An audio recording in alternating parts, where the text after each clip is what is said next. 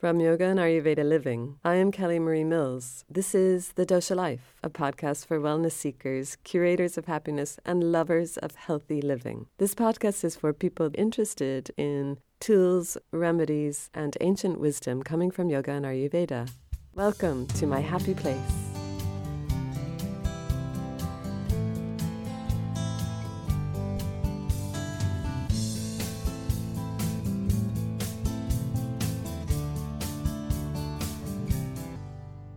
This is Series 3, Yoga Is. You are on Episode 4. Yoga is a remedy for Snow White's friend, Grumpy. Even Snow White had to do a little bit of a dance to get Grumpy to be less moody. Do you know someone who is grumpy at some stages in their day? Or maybe it feels like a long-term thing. If you say no, I need to shake your hand once lockdown is over. I would love to meet you. I want some of that karma. Yeah, for a while in my life, I seem to be attracted to the grumpy type of person. They're pretty much the Pitta mind types, but often Pitta mind and body types. But yikes. Thankfully, Ayurveda and Yoga came to my rescue, and as you use their practices, it works through your whole system. You change in your mind, and this helps to make changes in your body. Some of the fallout is your attractions will probably change too. You may not like sweet things and prefer a different type of sweet, something that is more sustainable and supports the whole body. But also what we prefer in our mind can change too because we are altering our lifestyle. Yoga and Ayurveda together, they affect everything. But it's not magic, and I don't want you to leave thinking if I do this or that, my life will change.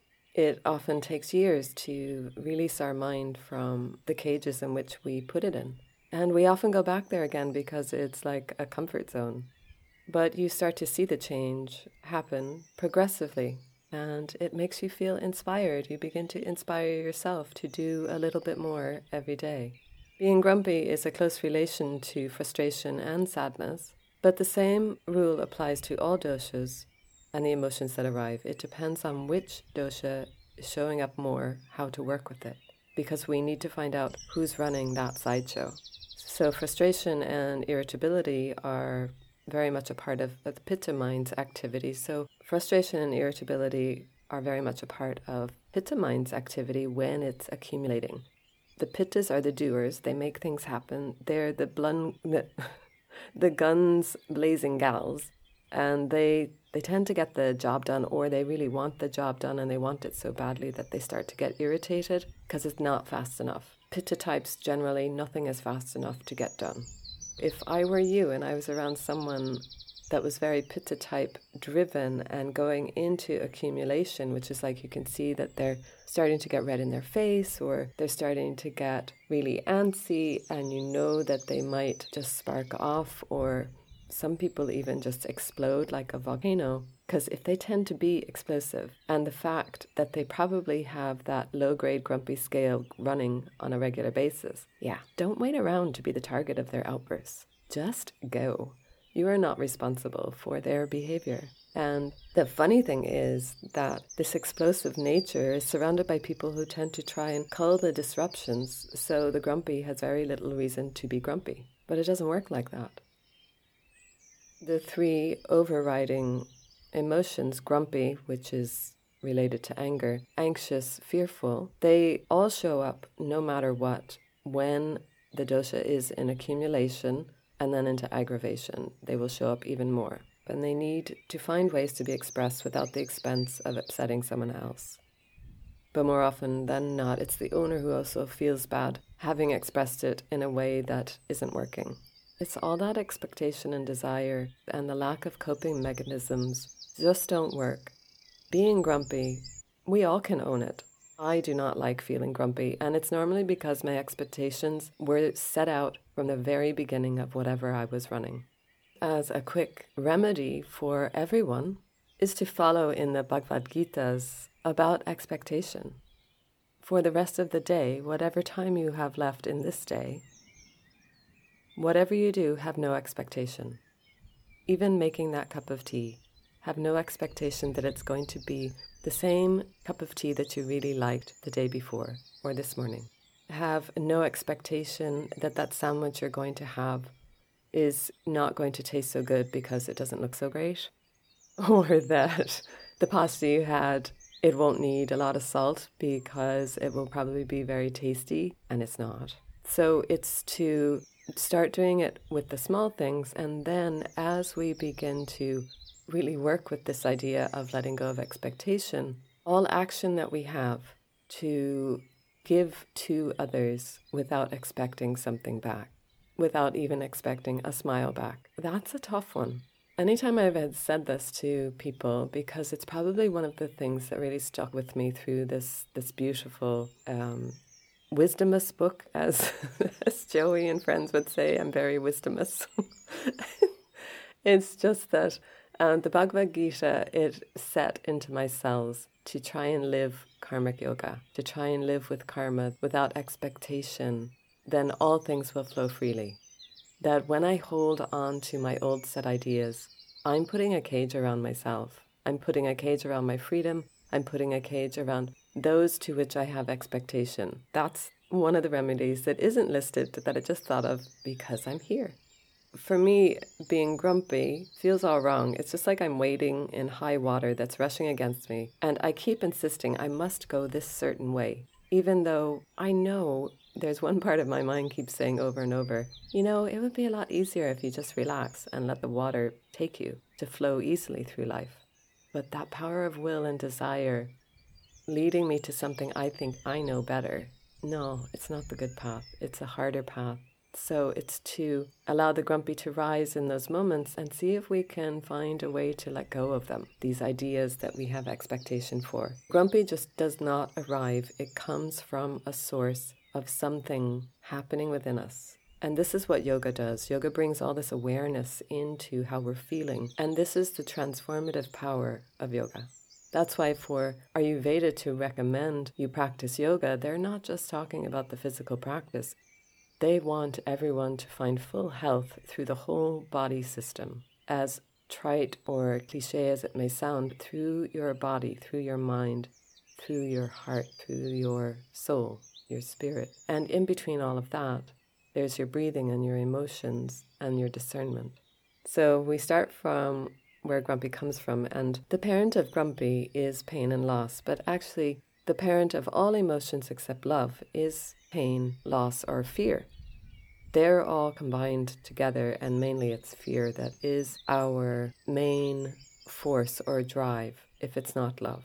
Grumpy wants things to be a certain way, so they have expectations, they have a map laid out in front of them. Just as life is wonderfully weird, certain ways just don't always unfold, and we get grumpy because they're not the way we wanted them to be. The first remedy I give is grumpy needs a better way to be expressed. Grumpy is internalizing this disappointment. So yoga is great for this sort of mood, and it's underlying in a person. Yoga is a mood enhancer. The next best option is nature. But what yoga does that nature can't do is that yoga actually moves the body. Yoga does breathing. Those two will actually lift your energy, and then you go into nature, and then your heart and soul are lifted immediately.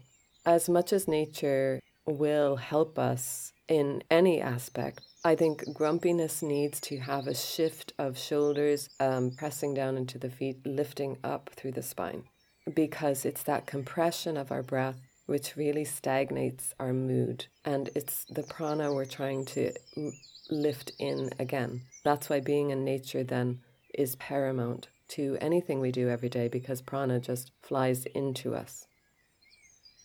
So the poses I'm just going to recommend, and you can look them up if you don't understand my explanation. They're for young and old. They really do work. They are the best medicine you can get because it's always in you. It's there for you, these postures. And once you learn them, you can actually put your devices away and do them yourself, which is even better. I think we get really dependent on our devices, on our phones or iPads or whatever, thinking that we could never do this ourselves.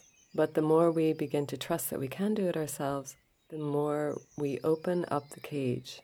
So these poses clear out the breath, and they open the rib cage for better breathing, and they open our mind and give us new options of how we can work with our feelings, opening into kindness and helping to release the physical body from this kind of curled grumpiness posture that we hold when we're grumpy. You see, I do know it quite well. So the first pose I always think, which is so great, is lion pose. And lion pose is very much about visualizing a lion and imagining that it's going to scare its friend. So it's like a friend walking by and the lion or the leopard is in a tree. And next thing, it just wants to jump out and scare them and have a bit of a laugh.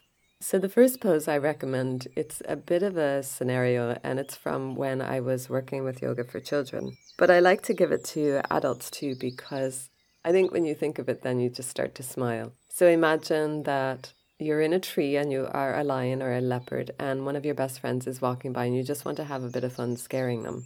You're on your knees and you lift up and out the front of the body. You take a big breath in, and then as you exhale and do a roar, you extend your arms, you open your eyes, and you open your mouth, and you stick out your tongue. And so, volcano pose, you have your feet wide and your hands are on your hips, and you wiggle your legs until you feel like you're really pressing into the earth. And then as you bring your hands to your heart in prayer pose, when you're ready, you bend your knees and you press down into the earth. And as you're ready to explode, you take a big breath in, lift your arms straight up and jump up high to the sky and shout it out like an exploding volcano. And then the last one is bow pose. And this is difficult for a lot of people who have limited mobility. Laying flat on the floor, we'll just do the modification first. You stretch your right arm straight out and your left arm is by your body. Both legs are together, and then you bend your right knee and you bring your right hand, you swing it out to the side and you touch the ankle, your sock, or the whole of your foot with your right hand. And what we try and do is we try and press that right leg away from the body so your right shoulder is lifted, and it ends up giving you an arch on the right side. It's just a moderate arch. And then you would change sides. You'd stay there for a breath or two, lifting up and really opening the heart, and then you relax down and flatten your body on the earth. But the next stage then would be both arms stretch back.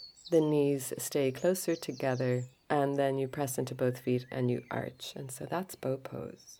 And you relax down and you stay on the earth for a few minutes breathing. And that's a super mood enhancer. It's so good for pittas because it's actually moving the heated energy out of the central body. Number 2 of the remedies is looking after ourselves. So lifestyle is huge in Ayurveda. Eating at the wrong time doesn't help our emotions in any way, not for anyone. The body needs regular nourishment at the same time every day if possible, and food that actually is really easy to digest, and making sure to chew your food. Most pitta people, pitta types, mind types especially, they don't chew their food enough. One way to work with it, if you're just learning about Ayurveda, is to make sure that you first of all avoid foods that irritate your dosha or your Agni balance, that digestive fire, which is in series 2, it's all about digesting our life. And that's not so much about foods, but actually about how to digest our life better. So I really enjoyed doing series 2. Not that I'm not enjoying doing this one, getting myself all wrapped up in a knot. Foods that don't help us specifically are all foods with refined sugar in them. So that's anything processed generally has some form of a lot of refined sugar in it. And refined sugar really is the first thing that helps our body malfunction. And this malfunction generally begins in the liver or the kidneys, where the sugary substance is really hard for the body to translate because it's refined. So if you think of it, our liver is that point in where everything changes and moves into the system. It comes in one way, and then the body translates it, shifts it, and nourishes the dhatu or cells. But when it's refined, it's confusing the whole body. And although our body actually can work with refined sugar because we're living with it for so long, it's still, the body will work much better and heal much faster if we're not using it at all. And it's a big ask for anyone. But if you have long-term problems, removing sugar, you will definitely find within the space of 3 months that things will really change in your body. One of the other things about Pitta is that it owns the liver. So if the liver is having to work harder to cope with refined products, this increases its activity. And because Pitta is the hot dosha and the one that helps to filter our Agni, this increases Pitta and makes it hotter. And if you remember that basic rule of Ayurveda is like increases like. So a Pitta type person may find that they have a low-grade frustration running along, but I mean that is a part of their whole body. Being Pitta type, they do get frustrated because their patience is a little bit more limited than a Kapha type, definitely, because Kaphas are earthy and heavier. They really have a lot more patience and they have a sense of calm oozing from them. That doesn't mean they don't get grumpy. They get grumpy and kind of sad. Pittas get grumpy and then irritated, and Vatas, their grumpiness then is grumpy and then it kind of like fizzles out. Or it just disappears, it's very quick, it's heightened and drops quite low again. I sort of think that grumpiness is a blend of Pitta and Kapha together, those two, but also very much about the gunas, how Rajas and that inert tamas are combining and the balance between them is vitiated or incorrect. So when I get frustrated, it's coming from something that I'm doing that I really want to get it over and done with, mainly computer problems. I think I just get too frustrated. I know now that I need to leave the situation and do something that will remedy this emotion. So like last October, I had a really bad problem with my website. And if you see my website before, yeah, it's all changed because of that. It was very beautiful before, but I had to let that go until I can get it sorted. Even in losing that lovely thing that I had with the website, it was really hard to let it go. But it was more about learning to manage my frustration and my intense. So anytime you hear someone say something about intense, it's a Pitta emotion. So it was very intense time for me in October, and I was trying to learn about podcasting, which was really, really intense as well.